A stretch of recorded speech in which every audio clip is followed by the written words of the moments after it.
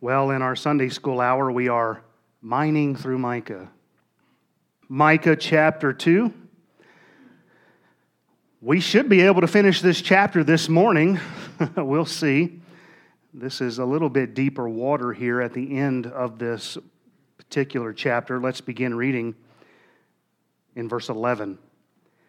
If a man walking in the Spirit in falsehood do lie, saying, I will prophesy unto thee of wine and of strong drink, he shall even be the prophet of this people. I will surely assemble, O Jacob, all of thee. I will surely gather the remnant of Israel. I will put them together as the sheep of Bozrah, as the flock in the midst of their fold. They shall make great noise by reason of the multitude of men. The breaker has come up before them. They have broken up and passed through the gate and are gone out by it. And their king shall pass before them, and the Lord on the head of them. Last week we covered verse 11, where the house of Israel wasn't adverse to hearing prophets. They just wanted to hear a prophet of their choosing. They wanted to hear what they wanted to hear. They would listen to a prophet who claimed to be from God so long as it was considered in their mind to be a good enough message to receive. And there were plenty of prophets who would give them what they wanted to hear, but they were false prophets who were pretending to walk in the Spirit, but they had a lying spirit. They were walking in falsehood. They were deceptive because they claimed to have come in the name of the Lord. We still see the same thing today. There are plenty of preachers who will give you what you want to hear. And they will speak of all the blessings we can have in Christ without ever addressing our sinfulness before a holy God. And the message can come across as God owes you abundant blessings. But I want to tell you this morning, friends, God doesn't owe us a thing. Now, I'm grateful for every blessing He bestows, and if I begin to count them, amen. But He doesn't owe me anything. And He's the potter, we're the clay. He can do with us as He sees fit. Now, in His mercy and His grace, He's provided forgiveness and salvation through Christ and His blood, and He's even blessed us in giving us the Word of God. And all that God, quote unquote, owes us is what He promises in His Word. And this is why being in the Word of God is so valuable, because you start to gain promises from the Word of God. And I don't mean this the way I'm going to put it in, okay? I don't know how to better say it, but you can kind of tell God, okay, God, this is what your Word says. Now, you promised, okay? And so we have promises from God that He has to follow through with, because He cannot lie and He cannot go against His character. But we have to be careful that we take those promises in context of what the rest of the chapter, the rest of what the book may be telling us, and in some cases, the overall theme of the Bible. And so we have to be careful with that kind of mindset. For example, a promise may be conditional, but we try to claim the promise without meeting His condition. And that's where we have to be a little bit more careful. I'll give you an example of what I mean. Romans 8:17 says, and if children, then heirs, heirs of God and joint heirs with Christ. From that verse, someone may claim that they are heirs of God and joint heirs with Christ. But what's the condition? You first have to be one of God's children. If children, then heirs. You're not made a partaker of the benefits without being born again. And so you have to become a child of God in order to be an heir of God. And then that has to turn to God's condition of salvation, because how do you become a child of God? You see how it kind of builds. There's conditions upon these promises. You have to be a child. Well, I'm a child. Well, are you? How would you tell me you were born again? Well, I just remember one night I had a real fuzzy feeling. Okay, I'm not against fuzzy feelings. I like feelings. But has there been a point in your life when you've asked the Lord to save you of your sins? You know what I'm saying? And so there's conditions even upon how you become a child of God. Galatians 4:6-7 says, and because ye are sons, God hath sent forth the Spirit of His Son into your hearts, crying, Abba, Father. Wherefore thou art no more a servant, but a son, and if a son, then an heir of God through Christ. So that's an example of where it is conditional. One more, Galatians 3:29. If ye be Christ, then are ye Abraham's seed and heirs according to the promise. Now that's a hot button one because it stirs up all kind of emotions when you start talking about Israel. But how many today claim to be the inheritors of the promises made by God to Abraham? Arabs, Jews, all of so-called Christendom, all of these groups, we all claim that. But what's the condition? If ye be Christ. And again, it goes back to being in the Lord. Then ye are Abraham's seed and heirs according to the promise. The condition to be heirs to the promise is that we belong to Christ. So the promise has nothing to do with nationality. Although that's what we not here necessarily, but we out there in mainstream try to make it say. And so there's a condition upon it. And what's interesting is, right before that, it says, there's neither Jew nor Greek, there's neither bond nor free, there's neither male nor female, for ye are all one in Christ Jesus. But there's many who will take a clear teaching, corrupt it, because they leave out the condition. And I'm just trying to talk about false prophets a little bit before we move on. I didn't get it all out of my system last week, okay? And so there's a condition there. Now, I think many are well-meaning, but they're understudied nonetheless. However, there are some who are very purposeful in their twisting of the Scriptures in order to gain profit. There are certain groups out there that operate based off of that teaching, and if they don't get enough people rallied behind them, then the money's not coming in, and I'm not going to throw out the name. But come to me privately if you want to know, and I'll tell you. There are so many examples of this kind of distortion that we could do an entire series just talking about conditional blessings which are being corrupted. But the point I'm making here is that what false prophets like to do is give you the benefits without giving you the condition. And we've got to be careful about that, because if we don't meet God's condition, we have no right to expect the blessing. They convince people of all the blessings in Christ that they are supposedly entitled to without ever addressing the need for holiness in their lives. It's as if now you can live any old way you want and God owes you a blessing. That's not what the Bible teaches. There's a way that He expects us to live. This is what the prophets were doing in Micah's day. They were foretelling a prosperous days ahead without addressing their need to get right with God. Hey, Israel, here's the blessing. Don't worry about the condition. Just keep doing what you're doing. God's going to bless you. And just think, Micah was written some 2,700 years ago, and humanity hasn't changed a bit. We're still the same. I wrote this down. So much for mankind evolving into wise creatures. Okay, I'm not going to go down that road.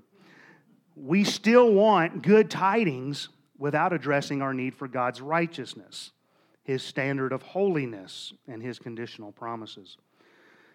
Remember from last week that lost people and even some ungrounded weak believers will begin to gravitate toward a certain type of message because they want the God of their choosing, not the God of this Bible. Well, I think God ought to do things this way, and so I'm going to find the message that meets my criteria of God. And we see this all over. And if you ever witness to people, you see it a lot because they all have their opinion. I'm not saying they're not, it's okay to search and all those kind of things. I'm not against that. But you hear all kind of things where, well, I think God this, and I think God that. Okay, well, what does the Bible say? Well, I think the Bible was written by men. So you just get into this circular thing. But things haven't changed, is all I'm saying. And we gravitate towards though we want to hear. Now, I don't want to preach last week's message, but I ended last week by saying, what kind of prophet do you want? What kind of God do you want? Do you want a prophet who makes you feel good about your sinfulness, or do you want a prophet who will be real with you and will preach the whole counsel of God? Do you want a God you can conform into what you want, or do you want the God of this Bible? And we can't just pick and choose. Amen. Man, Wednesday night just felt kind of tense. We can't pick and choose. It's what the Word of God says. That's what's best. And if you weren't here, you can go online and listen. And I know we got to get to today's lesson, but the problem I've observed over the years is there are many who have the right message, but their delivery many times is so harsh. And we see that a lot in our circles. And it's caused, what has happened as a result of some of these very harsh independent Baptist preachers is it's driven people towards a weaker brand of Christianity because the pendulum is swinging. And once you swing the pendulum way over here on harshness, the person that gets burned is going to go all the way back over here on the grace side.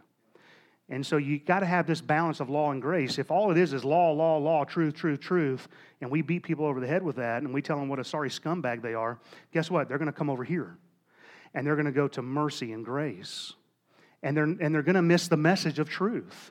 It's not that the message isn't right, it's how it's delivered. And so we have to be careful that we're not out there propagating that kind of stereotype. And it's out there, there's nothing we can do about that, and that's okay. I know when people come in here, they'll sense something different than that, but that's not the perception. And so just be careful how you deliver the message. We have to balance truth with mercy and law with grace. We can give truth without tanning someone's hide. Amen. Listen, that person ain't your kid anyway.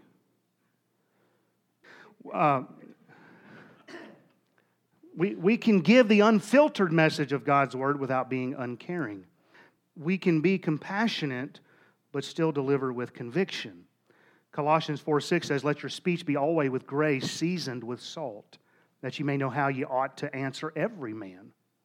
And so we've got to learn. There are some people you got to kind of smack them upside the head, but those are few and far between. All right, let's press on. Verses 12 and 13 say, "I will surely assemble, O Jacob, all of thee. I will surely gather the remnant of Israel. I will put them together as the sheep of Basra, as the flock in the midst of their fold. They shall make great noise by reason of the multitude of men. The breaker is come up before them. They have broken up and have passed through the gate and are gone out by it. And their king shall pass before them, and the Lord on the head of them." These are two great verses that demand a lot of study. And I quickly learned there are a lot of opinions on what this is saying right here. And there are three fairly commonly held positions. And by the way, this is another reason I like teaching verse by verse, because it reminds me just how much I don't know. It's very humbling because you expect me to have answers, and rightfully so, but I'm very sorry to disappoint you. Amen. I can tell you that I do my best every time to rightly divide the word of truth. I am very cognizant of my responsibility before God in giving an account, and I do my best to rightly divide it. What's funny is some people, they'll begin to gain an understanding of Bible principles, and then they start to think that they know this book. Yeah, and they read it through once, and they go, "Yeah, I've read the Bible through." Oh, I didn't know it was just a novel. The Bible's alive, and when you read it again and again, and you're consistent, it speaks to you. And what you read last year may speak to you differently this year. It's just the way God's Word is. And so people start to think they've got things figured out, but God's Word is so deep, you have to dig and mine for truths that are buried in God's Word. So if you ever think you've got the Bible figured out, let me encourage you to be a pastor and go verse by verse. You don't even have to pastor to do that. But it's just funner that way because now I'm held accountable, right? I have to show up. If you think you've got it all figured out, just study verse by verse and then we can chit-chat. Amen. With that being said, some hold that the words here in verse 12 are a continuation of the false prophet's message from verse 11, and that Micah then refutes that message in verse 13 with a prophecy of the Assyrians bringing them into captivity. Some hold both verses speak of the judgment which was to fall upon the house of Israel by the Assyrians, which would have been fulfilled when they came in. The Assyrians came in and they led captive the northern house. And if that's the meaning, there's really not a whole lot to add to that, because that's what we've been talking about throughout this book so far, is that the Assyrians are going to come in and take them captive. Some hold, this is a third commonly held position, that both verses are a prophecy of the Messiah. But then within that opinion, there are several variations of what that means. Some see verses 12 and 13 as both verses speaking of judgment. There are those who see both verses as speaking of a restoration. And then there are those who see different timings in the fulfillment. Is it something that was fulfilled in Christ's first coming? Is it something that will be fulfilled in His second coming? Now, it seems to me most appropriate to interpret these two verses as a prophecy of Christ, but then we've got to just take some time this morning and let's consider the varying opinions of that prophecy. If this is a prophecy of Christ's judgment, then it has to look ahead to the great day of God's wrath when He comes again. And the reason I think this opinion must not be immediately discarded is because Bozrah is mentioned there in verse 12. Now, this topic can get really deep in a hurry, and I'm not sure how far to take this, but Bozrah is associated with Edom, and therefore the Edomites. And if you know anything about the Bible and the Edomites, God's at enmity with them. And long story short, Edom was originally Esau. The Bible says in Genesis 25:30, and Esau said to Jacob, feed me, I pray thee, with that same red pottage, for I am faint. Therefore was his name called Edom. And then in Genesis 36:1, now these are the generations of Esau, who is Edom. And I'm going to build upon this here, don't worry. Remember that Esau sold his birthright for a bowl of food. It's amazing how often food is the reason for some major issues in the Bible. By the way, that's why we're all sinners, because that food looked too good to not have, right? And here's Esau, and he's like, man, I'm all kind of faint, and you know what? You can have my birthright. Just give me some food. But what's interesting is we learn that in Genesis 25:34, that Esau sold his birthright because he despised it. That's a very powerful word. It means that he abhorred it. The application is those who despise the blessing which can only be found in Christ, they are destined for God's wrath. If you despise the blessing of the birthright of being born again in Christ, wrath is going to come to you. Those who cast God and His Christ aside can expect severe judgment. If we neglect Christ, reject Him, judgment will fall. Now remember that Bozrah is associated with the Edomites. And you also need to know that Idumea is synonymous with Edom. And you can kind of hear that almost in the word, the Idumea, Edomite. And so Isaiah 34:5-6 says, for my sword shall be bathed in heaven. Behold, it shall come down upon Idumea and upon the people of my curse to judgment. The sword of the Lord is filled with blood. It is made fat with fatness, and with the blood of lambs and goats, with the fat of the kidneys of rams. For the Lord hath a sacrifice in Bozrah, and a great slaughter in the land of Idumea. Now it really starts to get interesting to me when you get to Isaiah 63, where it says in verses 1-4, who is this that cometh from Edom, with dyed garments from Bozrah? This that is glorious in his apparel, traveling in the greatness of his strength. I that speak in righteousness, mighty to save. Wherefore art thou red in thine apparel, and thy garments like him that treadeth in the wine fat? I have trodden the winepress alone, and of the people there was none with me, for I will tread them in mine anger, and trample them in my fury, and their blood shall be sprinkled upon my garments, and I will stain all my raiment. For the day of vengeance is in mine heart, and the year of my redeemed is come. Now, that's wrath that's being talked about there when Christ comes again. And that type of language is not just unique to Isaiah, but it is also found in Jeremiah. Jeremiah 49:13 says, "For I have sworn by myself, saith the Lord, that Bozrah shall become a desolation, a reproach, a waste, and a curse, and all the cities thereof shall be perpetual waste." And then in Jeremiah 49:22, "Behold, he shall come up and fly as the eagle and spread his wings over Bozrah. And at that day shall the heart of the mighty men of Edom be as the heart of a woman in her pangs." And often when it talks about a woman in travail, it's relating it to the day of God's wrath. And all the women who gave birth said, yeah, that makes sense. And so now, if this is the sense of Micah 2, verse 12, then verse 13 is another way to speak of the judgment which would fall against Bozrah. Like those verses I just read in Isaiah and Jeremiah. This would just be another way of saying, hey, judgment is coming. Jacob is said to be assembled together, and where the remnant, and that the remnant of Israel is gathered. This would make the breaker of verse 13 Christ, but Christ as he exercises his judgment and wrath. And so that's one way to look at it. That's a compelling case.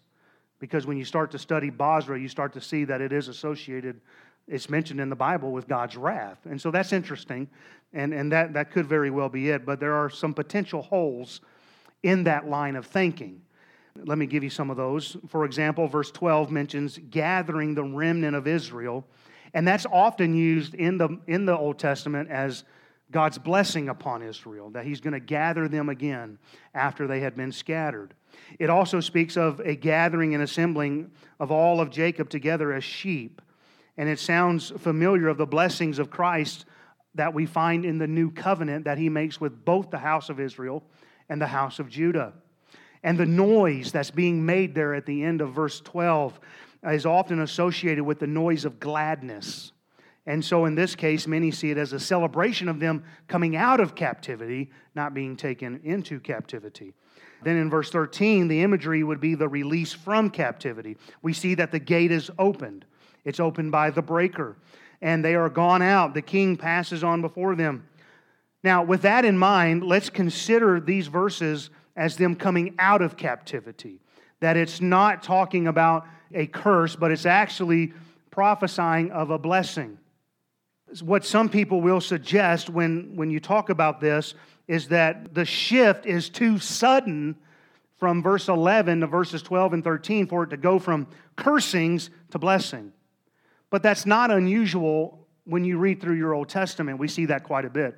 In fact, if you look at the end of chapter 3 real quick, it says, "Therefore shall Zion for your sake be plowed as a field, and Jerusalem shall become heaps, and the mountain of the house as the high places of the forest." Now that's talking about destroying, but then the very next verse, chapter 4 and verse 1 says, "But in the last days it shall come to pass that in the mountain of the house of the Lord shall be established in the top of the mountains, and it shall be exalted above the hills, and people shall flow unto it. And many nations shall come and say, Come and let us go up to the mountain of the Lord, and to the house of the God of Jacob, and he will teach us his ways, and we will walk in his paths. For the law shall go forth of Zion for the word of the Lord, and the word of the Lord from Jerusalem." There's plenty of room scripturally to support that there are often very quick transitions in these prophecies. That it'll go very quick from, hey, guess what? You're going to die. Guess what? You're going to be blessed. And it happens a lot, actually, as you read through your Old Testament. So there's plenty of room for that. And just because that happens, it doesn't mean that verses 12 and 13 here are not speaking of a blessing. Now, before I go any further on this, let me quickly mention how the Bible often has double fulfillments. There may be a fulfillment fairly close down the road, and then there may be a greater fulfillment much further down the road. And I'll give you an example here. What people see here, and I can definitely see this, is that the first fulfillment being a release from captivity, albeit the Babylonian captivity. Stay with me. I know some of you would rather be, jabbing a pencil in your forehead. But this would mean the breaker here would be fulfilled in Cyrus. Remember, the prophecy so far in Micah is that the house of Israel, they're going to be taken captive. And we know that for the house of Israel, this was accomplished by the Assyrians. But remember that the house of Judah didn't amend their ways. They didn't learn from what Israel went through, and they continued to sin. And about 125 years later, they go into captivity when the Babylonians come in. But when the Babylonians came in, they defeated the Assyrians, and then they took the house of Judah captive for 70 years. But at the end of 70 years, the Persians rise up, and they take over the Babylonians. And who was in charge of Persia at that time? It was Cyrus. And when Cyrus came into office, he released them from captivity. The Bible says in Isaiah 45, 1 and 2, "Thus saith the Lord to his anointed, to Cyrus, whose right hand I have holden, to subdue nations before him, and I will loose the loins of kings, to open before him the two-leaved gates, and the gates shall not be shut. I will go before thee and make the crooked places straight. I will break in pieces the gates of bars and cut it asunder, the bars of iron." And that's similar language to what we read there in verse 12. It's talking about the gates being open, or is it verse 13? Just make sure you know which one I'm talking about and we'll be fine. There's similar language there. In fact, the beginning of verse 12, "I will surely assemble, O Jacob, all of thee." It's an inclusion of both houses here. This, what's being foretold of. And it says, "I will put them together as the sheep of Bozrah," which some take to mean that both houses here, those who were scattered in the house of Israel and those coming out of captivity from Babylon, they're being assembled back together into one house. So the first fulfillment is sometimes seen in Cyrus. There's plenty of room to support that, and I have no issue with that. But in the double fulfillment, if we look at it further down the road, then it would shift also to Christ. And Christ is the breaker. The only question is, what's the timing? Well, first of all, what is a breaker? Some of you may remember just over a year ago in John chapter 10 in our Sunday morning series, I mentioned the breaker. I act like you guys know what I mentioned. Nobody remembers what I said last week. John chapter 10 is that great chapter of Jesus being the shepherd of the sheep. And we find sheep language here in verse 12. There's a gathering of sheep together into one fold. And in verse 13, the breaker goes before them. Now, because we as sheep are vulnerable, because we're weak, because we are so dependent upon our shepherd, we need one who will go before us to lead the way. The prophecy is the Lord is going to come, gather them together, and He's going to put together this flock of a multitude of sheep. But He will go before them, accomplishing a very important work. A shepherd feeds his flock. He waters his flock. He cares for his flock. But when it comes to being a breaker, a shepherd protects his flock. And that's what the breaker here implies. The breaker would go before the sheep, removing dangers in the way.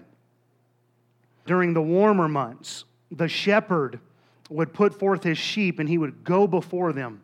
A shepherd never drives the sheep, but he leads them by going before them. The sheep would be led to the higher ground of the hill country, to mountain meadows. And these times would be spent in close companionship with the shepherd. Solitary care, alone with the shepherd. They were under his personal attention day and night. When the prophet Samuel came to the house of Jesse to anoint the next king of Israel, 7 of Jesse's sons passed before Samuel, but the youngest son, David, was in the fields keeping the sheep. And they had to go send for him. David would have acted as a breaker as he was tending to the sheep in the fields. It's no wonder David could write what he does. That he could write about the shepherd and the sheep. That he could write about being led through the valley of the shadow of death and being led into green pastures and beside still waters. And he says this, Yea, though I walk through the valley of the shadow of death, I will fear no evil, because the breaker has gone on before. David understood the Lord was his breaker. He would go before him in the valley of the shadow of death. And for that reason, David didn't have to fear any evil. David knew from firsthand experience. I'm sure you remember when David told Saul, I'll defeat this uncircumcised Philistine. 1 Samuel 17, 33 through 36. And Saul said to David, Thou art not able to go against this Philistine to fight with him, for thou art but a youth, and he a man of war from his youth. And David said unto Saul, Thy servant kept his father's sheep, and there came a lion and a bear, and took a lamb out of the flock, and I went out after him and smote him, and delivered it out of his mouth. And when he arose against me, I caught him by his beard, and smote him and slew him. The servant slew both the lion and the bear, and this uncircumcised Philistine shall be as one of them, seeing he hath defied the armies of the living God. David defended his father's sheep by being a breaker. When the lion and the bear came to take a lamb, he delivered the sheep by going after and smiting and killing both the lion and the bear. That's pretty hardcore right there. Amen. That's my kind of guy. Because I can just sit back and watch. The breaker would know where all the pitfalls would lie. He would know the difficulties and dangers of traversing the high country. He would know where to ford the rivers. He would know to avoid certain poisonous plants. He would know rock slide prone areas, and he would keep an eye out for the predators. Nothing surprised a skilled shepherd. He learned to handle them under all kinds of adverse conditions. He was always prepared to safeguard his flock. As the shepherd goes before the sheep, he makes sure the way is well watered, that there's plenty to eat along the journey. The breaker would go before the sheep, and he would break up the brambles that were found in the way, because the sheep would walk into them and they would get caught into them. We see that when Abraham is offering up Isaac. And they would just walk in there and get all tangled up. They're not very smart. And so they would go before, they would remove these impediments, and they would, in the process of a shepherd removing the brambles, and he would get all cut up, and he would get all bloody, and he would be all scarred. He keeps his eyes open for predators. When he spots a lion in the way, he guides the sheep out of the way, and then he drives the lion out of that territory. And if the lion wants to give it a shot, he'll have to go through the breaker to get to the sheep. When he comes across a snake, he runs away. Amen. Just kidding. When he comes across a snake, the breaker will chase them away or kill them if necessary. He spies out the hazards. He finds the safest place to ford. He goes before the sheep first. When he comes to a precipice, he ensures that the sheep can safely cross. And if there's a chance of the path crumbling, he'll take the fall, not the sheep.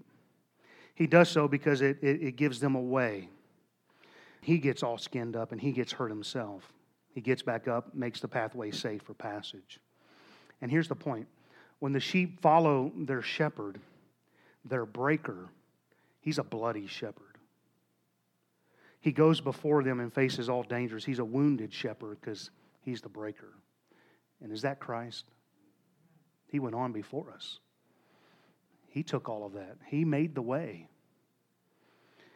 In light of this being a prophecy of the Messiah, there's one interesting take. I'll give you just a quick side note here. Some connect the breaker to being John the Baptist, who prepared the way for the Messiah.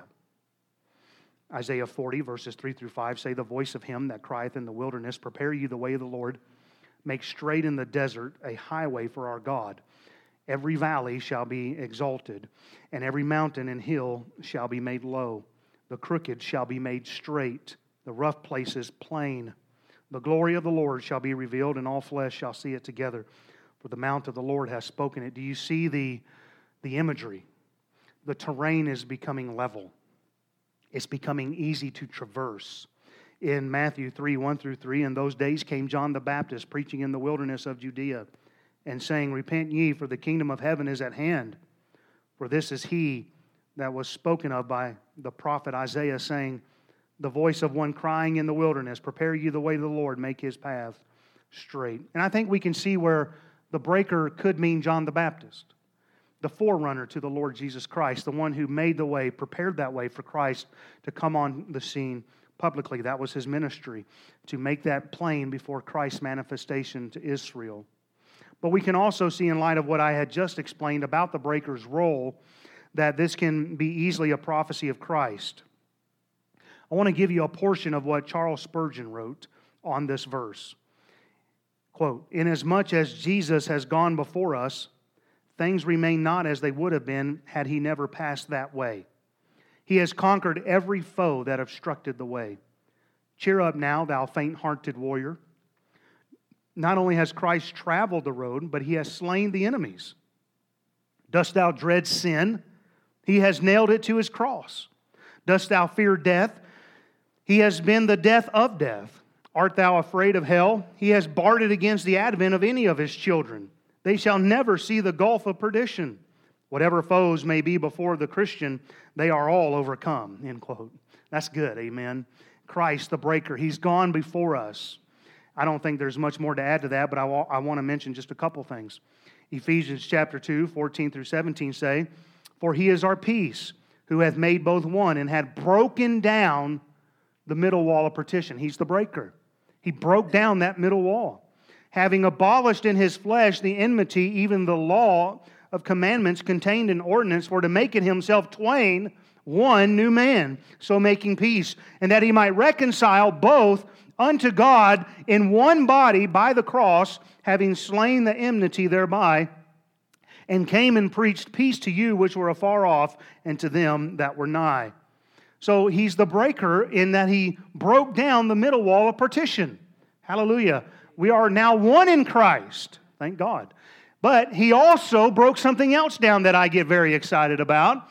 The veil of the temple was rent in twain from top to bottom when he gave his life a ransom on the cross, and his blood was shed, and God accepted that sacrifice. And now we who were barred, and we were double barred because I think all of us in here are Gentiles. We couldn't even be in the tribe of Levi to be a high priest to go behind the curtain. But when Christ died, the veil was rent in twain, and now we have access on the blood of Christ to go before the throne of mercy. Amen. What a blessing. And so the breaker has gone before us, and he made the way. I love it.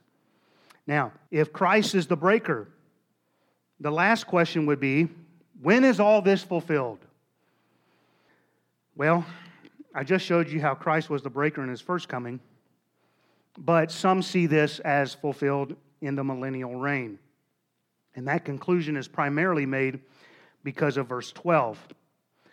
Those who see this as the gathering together of the two houses into one fold, many of them in our circles only see that as possible in the millennial reign of Christ. My opinion, I personally already see it as fulfilled under the new covenant. I won't have time to deal with this in depth, but that's the question which needs to be answered. Is the new covenant in effect now? Because what some say is, no, the new covenant is not in effect now because God's going to make a new covenant with the house of Israel and the house of Judah, and we're not really under a covenant. We're just out here. Well, it gets very interesting and it gets more controversial than I feel like getting today because I'm in a good mood. Some will say that it only applies to Israel because it is said in Jeremiah 31, of that new covenant, behold, I make a new covenant with the house of Israel and the house of Judah. And therefore, anybody outside of Israel, us Gentiles, we're not partakers. I personally feel the book of Hebrews makes it absolutely clear that the new covenant is in effect now, and that Gentiles are made partakers of that covenant.